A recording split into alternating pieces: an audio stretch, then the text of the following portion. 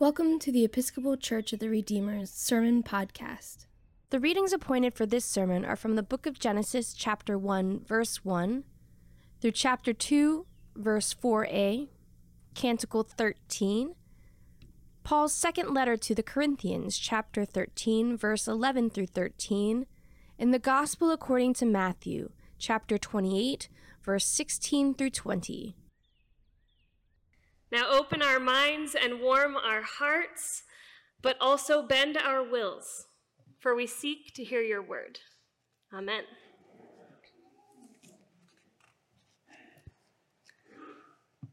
How do you explain the unexplainable? The love you have for your child, the way a seed sprouts up, a seed you don't remember planting, the resiliency of the oppressed, the one holy and blessed, undivided Trinity of persons, or as we like to call them, God, Creator, Christ, and Holy Spirit.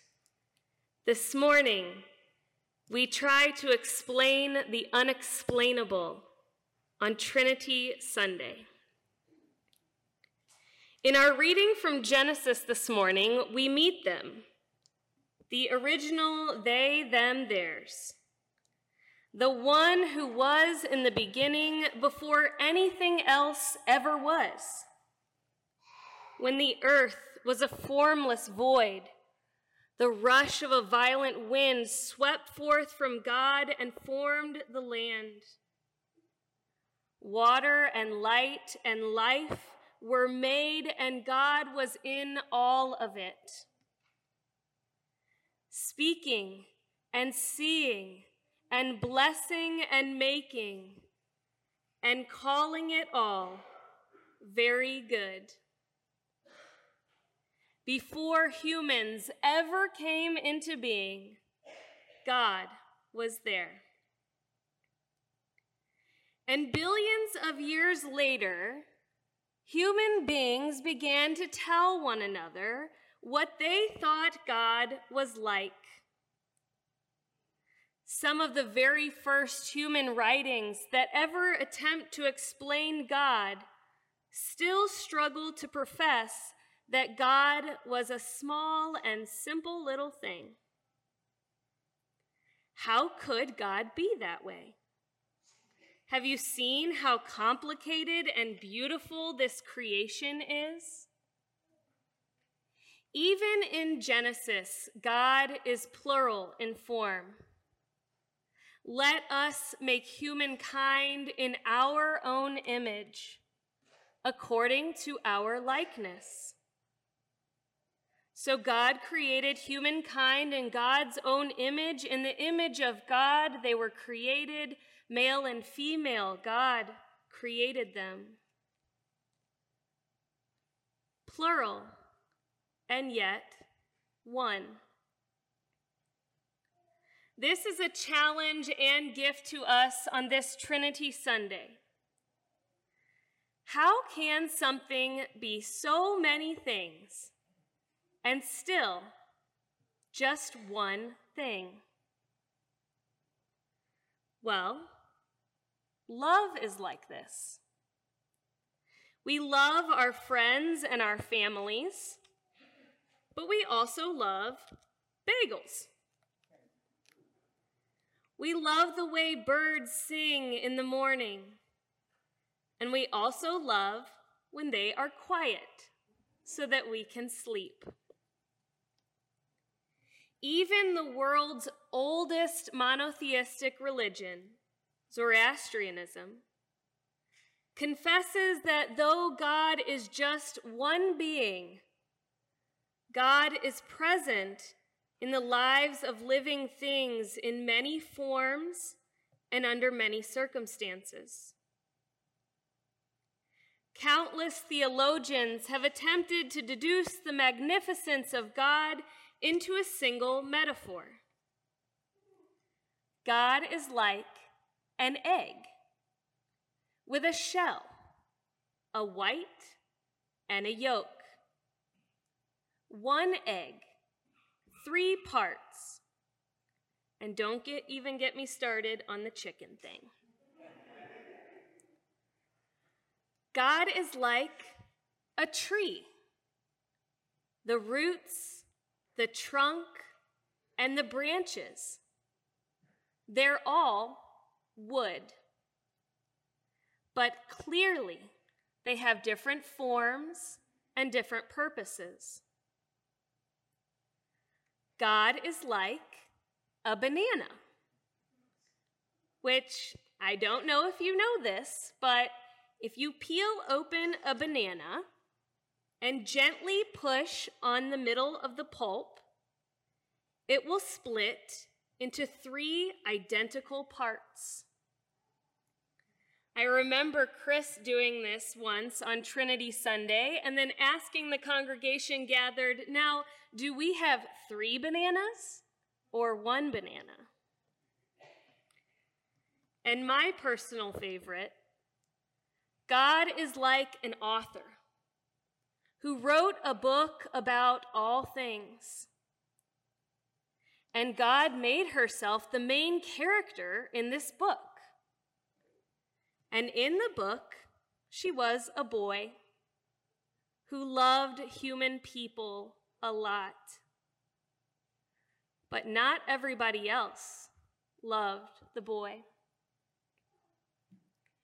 As it turns out, all of the characters in the book, even the bad ones, had a little bit of the author in them too. We humans are great at trying to explain the unexplainable. In preparing for this Trinity Sunday, I asked our 6-year-old son Aristotle if he had any wisdom to share about this seasonal undertaking of trying to explain the Trinity. And he said, just tell the people that everybody poops. And always remember Jesus. Honestly, not a terrible metaphor for living creatures. I mean, it calls us to acknowledge our humanity with humility. The Spirit tells us when it's coming. And, oh, by the way, Jesus did it too. The most wonderful thing about Trinity Sunday, I think, is that we gather in community to try and explain the unexplainable. We look to Jesus for wisdom on what this unexplainable thing or persons might look like in our real human daily lives. Jesus helps us to explain the unexplainable by showing us what God looks like in real life. God looks like showing up among the oppressed and the marginalized. God looks like healing and welcoming and restoring and growing. God is like the creation and that which is beyond our senses, all that is, seen and unseen. God is like the love of parent and child, giving grace and good gifts, even though these relationships are oh so complicated and often frustrating. God is like a small kindness given to one person who then goes out and gives 100-fold what they themselves have been given. God is something we try to explain, but in the end, we really just have to experience. And in that way, God is like baptism. A community of God's creation gathered around a human soul, reminding them that all that happens in this one little moment is actually the culmination of the entire story of God's people made present in a small pool of water. That every challenge in our lives will be met with prayer and promises, and that no matter what happens, Jesus will be with you unto the ages of ages.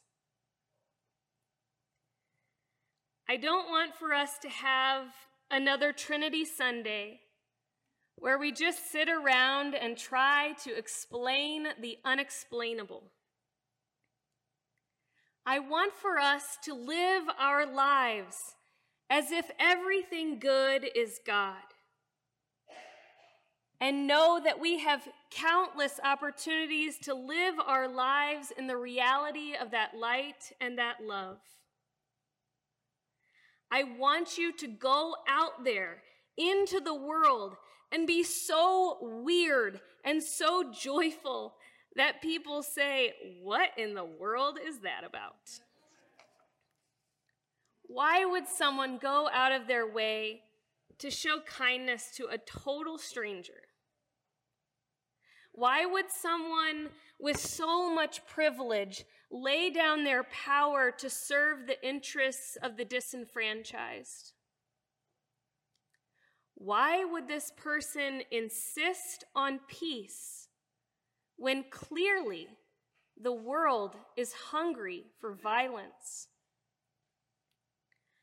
I want the world to ask, why are they like that? And for the only explanation to be, it's because they are baptized.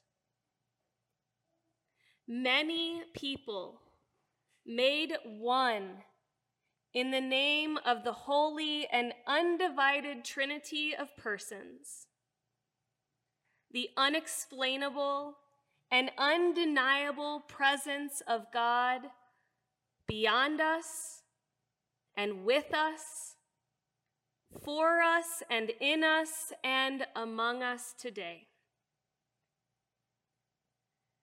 We don't have to have the perfect metaphor. We don't have to have all of the answers. We just have to be willing to say, I think God is a little something like this. Never mind. Let me show you. Amen. Let's show them.